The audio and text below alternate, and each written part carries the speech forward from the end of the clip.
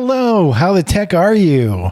This is our weekly tech show on Echoplex Media. I am historian Matt, and I'm a co-producer and one of the hosts here on the show. So I'm just going to jump right into my first story. It's a real quick one, sort of a flash in a pan kind of story, but basically a mob burns a Waymo car into the ground. So during a Chinese New Year celebration in San Francisco, a Waymo car tried to drive through a crowded street in Chinatown, which is not a good place to go at that time. And the crowd just didn't like that and decided to break the windows and burn the car and basically burned it to the ground. The car wasn't carrying any passengers. No injuries were reported. I don't know. There's some footage. I don't know. I don't think it played, did it? Of the actual burning of the car on Twitter. But yeah. So Waymo car burned. What do you think? I really don't know what to feel about this story. So, I mean, it's just property damage, so you can't really call it violent, but I don't think people should be burning stuff, but also it's a robot that's dangerously driving through a crowded street. So, yeah, I don't know. I feel like I'm leaning towards being on the side of the crowd because they're actual people and this thing's just a stupid fucking robot that could kill someone. Yeah. I think, particularly in San Francisco, they've had a lot of trouble with these robo taxis of various sorts causing problems. There was, I don't think it was in San Francisco, but nearby, not too long ago, where a whole bunch of them got stuck in this one street and blocked traffic and everything for quite a while.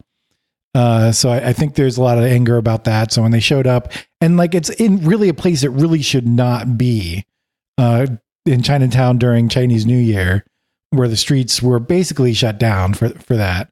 I don't know if they were actually shut down, but there's clear from the video, there's people everywhere, right? Blocking the streets and everything.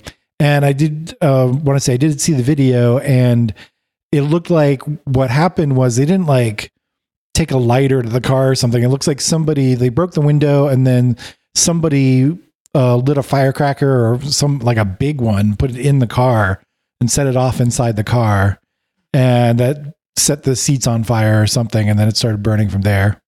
The size that you just held up your hands right there, that's the size of a firework. Not a firecracker, a firework. Yeah, well, yeah. No, I don't think it was that big, but I mean, it was a big explosion when you see it. It was okay. But I didn't actually see what it was, if it was a little thing or not. Well, the little firecrackers don't really make a big explosion. They're just loud and they flash. But an M80, that'll make a big explosion. Yeah. But regardless, it set the car on fire, which may or may not have been intentional.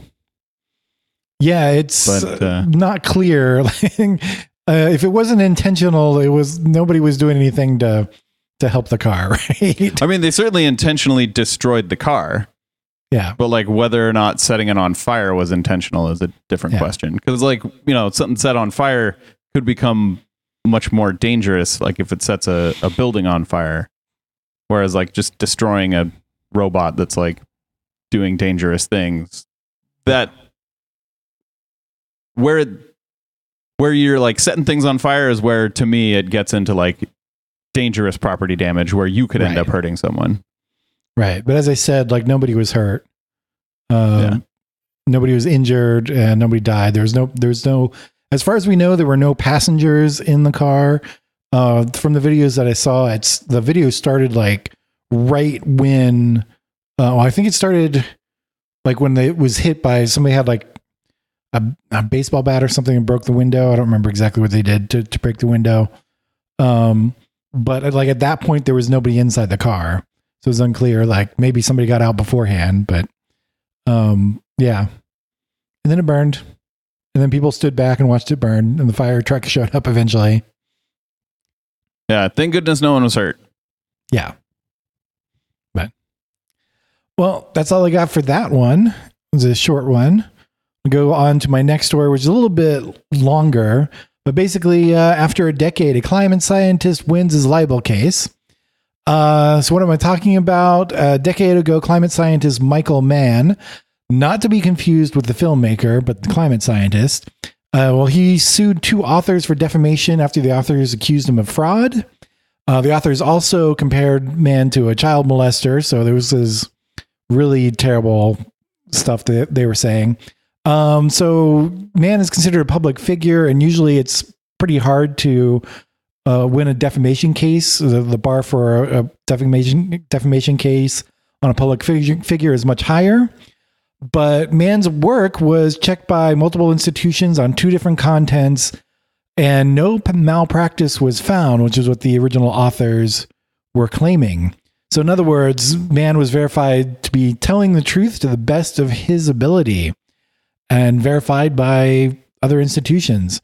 So after a decade, we finally got some of this. Like basically, after a decade of going through court, there was the trial didn't last a full decade, but there's a bunch of stuff going on before you actually get to the trial. And then there was a trial recently with a jury, and the jury returned a verdict. And basically, Mann is entitled damages from the authors. So he won the case. And one of the authors was actually ordered to pay $1 million in damages. But of course, appeals are still pending, so no money has been transferred yet. What do you think, Hunter? HK. I think this is really good for him. Yeah. I'm very happy to see that. Do you know who Michael Mann is? Have you seen? Do you know what I'm talking about? No. So we went to SciCon. I'm pretty sure he was at the last one. I don't know.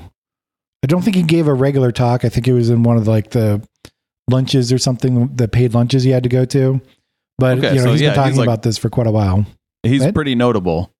He's very notable. He's notable for coming up with what was called the hockey stick graph. Oh, okay. Yeah. I'm very familiar with that graph. So it's a real shame that there are such bad actors that would defame someone like that. I think he was working out of the University of Virginia, and he got attacked. These authors went after him. These authors are, of course, related to some think tanks, air quotes there for those only listening, that, of course, were conservative think tanks that are, in the past, they were denying climate change was happening. I think most of those groups have moved on to not outright denial, but other stupid stuff to stop any action on climate change. But a lot of them will either say it's not man-made climate change, or they'll say that it doesn't really matter. There's nothing we can do about it. Too far off before anything bad happens, or we can't really do anything about it anyways now, or something like that. Even though we can clearly see the effects of climate change right now, happening right now. Yeah. So terrible stuff. But it's good to know. It's almost, it seems like he's less interested in actually getting the money for it. Although, $1 million judgment is quite a lot of money. That's only from one of the authors. So, and the other author was, he also lost the case, but only it was $1,000 or something. And the reason there's a huge discrepancy is the second one that owes a lot less, isn't in the climate change, denial track at all anymore. Right. He's moving on to other stuff. While the first one that owes $1 million is still talking about that sort of stuff. And it's sort of don't do this again kind of thing. They're being extra harsh on their punishment to dissuade them from doing something like that. Well, the other one is I would say that, to do it again. hopefully this will teach a lesson to anyone who might be thinking about doing this. But the people that would be thinking about doing this, I think they are beyond teaching lessons too. Yeah. But so maybe, it'll stop a publisher from publishing defamatory work. Right. Yeah, because I guess that's who they go after the authors, or they're usually the publisher is the one paying for the attorneys oftentimes as well. But that's all I got. Do you have something? What do you have? All right. Hello, how the tech are you? I am HK Perrin, and I've got a really cool story this week. Vanilla OS 2 is in beta. If you've never heard of Vanilla OS, it is an immutable Linux distro. And what immutable means is you can't write to the system partition. In other words, all of the software that makes your computer run is safely untouchable, and you can add things to it by using what's called an overlay OS. So you can add like your own packages to it, and you can add your own applications on top of it. But the underlying system will always be in a stable state because you can't actually modify it. So version 2 of Vanilla OS has been rebased on Debian instead of Ubuntu. Love to see that. And something notable about Vanilla OS is they focus on virtualization technology. So they actually have a way to install packages from most major distributions. So you can install Debian packages, you can install Fedora packages, you can install Arch packages, all on the same system, and they will run in a container environment to actually let them work, even though the underlying system is based on Debian. Another interesting thing is they use an A-B partition scheme, which means if you're running on A and it's time for an update, partition B will be updated, and then next time you reboot, it'll try to boot from partition B, and if that doesn't work, then it'll go back to A. So an update will never break your system. As long as you have a currently working system, an update using that A-B partition scheme won't break your system. It's very reminiscent of how modern Android works. Modern Android also uses that A-B partition scheme, and modern Android is an immutable file system. It always has been. Android has that system partition, which is immutable. But I think Vanilla OS is better because there's no Google at all in it. All right, Matt, what do you think? That's pretty cool. Yes, as you're saying, it was immutable. Like that would make sense to have VMs on that, and then the base system is pretty secure. So I mean, you probably don't know, but do you know how do they keep it immutable? Is it just policy, or do they have some extra technology that ensures that the system never gets overwritten except by basically itself for the AB? So I knew how they did it with version 1. Okay. But I don't know if version 2 is exactly the same. So I'll go over how Vanilla OS 1 works. Basically, you have a file system that's mounted as read-only. That's your root file system. Okay. And if you want to modify that, you can do transactional modifications, meaning you can mount the file system, make changes, and only once you commit those changes does the entire thing sit on top of that underlying immutable file system. And I believe in version 1 they used OS tree. I could be wrong, but basically what that does is you have this underlying file system, and you have a layer on top of that you can make changes to that layer, and it'll look like the whole file system is changing, but all that's happening is that thing sitting in between, OS tree, is keeping track of okay, this file in the underlying file system you deleted, this one you changed, this one you added. So it looks to you like you're modifying the real file system, but the underlying OS is still mounted as a read-only partition. Okay. And I believe in Vanilla OS 2, they have changed that. So I don't know how they're doing it now, but you can read more on the blog post announcing this, that they did change to OCI images as their underlying structure. So I believe now the partitions themselves, the A and B partitions, are images that can't be changed. They're immutable file systems even. Okay. Interesting. So I was just wondering, it sounds like they have some, it sounds pretty secure, although it's kind of strange to have something writable on top of it, because then even though you can't actually change the underlying operating system, you kind of get the same effects, at least within whatever like VM you're running or something. That is true, but the whole benefit to it is that if you do something that ends up breaking your system, you can always remove that layer, and then you're back down to that base image, which you know works. Right. Yeah. So it's kind of like a safe mode, if you remember, like Windows safe mode, where it just runs without like drivers and automatically loading programs and all that. Yeah. It's similar to that. I mean, not the same because that's not based on an immutable file system, but it's similar to that. But what happens if you actually do want to make changes to the underlying OS to? So I believe if you want to make real changes to the underlying system, you have to create your own OCI image, and then install that onto that partition, I believe. Okay. All right. Which creating an OCI image isn't that hard. So is this still like you're always starting off with a base image that even if you really mess something up, you could always just replace that partition with one of their base images published from their repositories. Yeah. So this is a pretty thin like OS layer then. So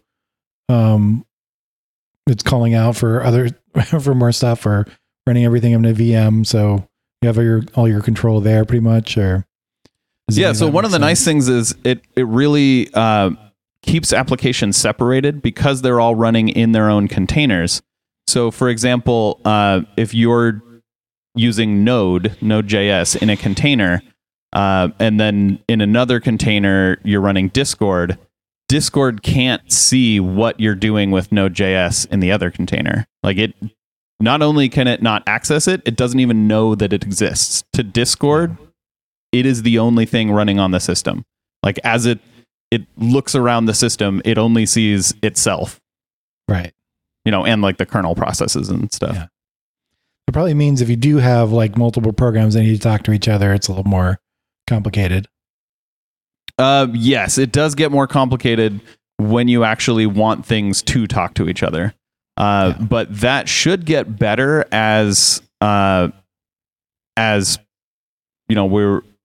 portals become more of the standard, and Pipewire already supports routing video, but that's going to be another nice thing is like you can give Pipewire access to everything, and then you can tell Pipewire what should have access to what thing. So like something can't just start recording you without your knowledge. Yeah.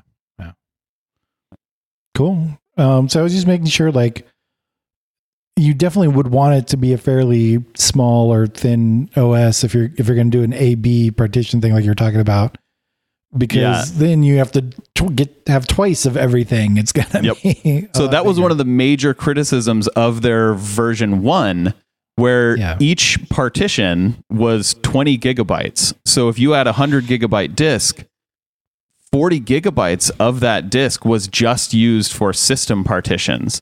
So you only had 60 gigabytes left to use for all your personal files. And with this new version, they are essentially adding, they're creating they already have implemented a new system that I have no idea how it works, but essentially these file systems become much smaller. So rather than 20 gigabytes each, they're like, I can't remember what it said, something like 8 gigabytes each or like 5 gigabytes each, something like that. But it's much smaller and it's much more similar to like a regular operating system installation where you have like, 6 to 10 gigabytes for the OS and all your apps. And then like, everything else is like your user land apps and personal files. So do you have a computer that you're going to try it on, or are you just reporting I have enough stuff to work on right now? I am running the Vanilla OS 1 on my like this little computer that I have that was like $130. So it's like a really bad computer. And Vanilla OS is actually really nice on that thing. Okay. Like it's a very streamlined operating system. So the reason the name is Vanilla is because they don't make changes to the desktop environment. So when you install Vanilla OS, you get regular GNOME. There's nothing on top of it. They don't have any GNOME extensions. They don't do any like theming. So you just get regular GNOME with the regular theme, and you can add your own extensions on top of it and your own, themes or whatever you want. Okay. But starting off with that very vanilla experience is really nice. Cool. That's a big reason I'm on Fedora, is because Fedora also has a very vanilla experience. It's not perfectly vanilla. They do have, I think, one GNOME extension that is pre-installed, but it's only like to put their logo on the desktop, and you can just turn that off. It doesn't change any of the like functionality of GNOME. Cool. Not going to change from Ubuntu anytime soon, but maybe if I get a new computer and need to try something else. But yeah, that sounds cool. Yeah, so that's it. Okay. I guess I'll read the show out. Please do, so I can make a new outro.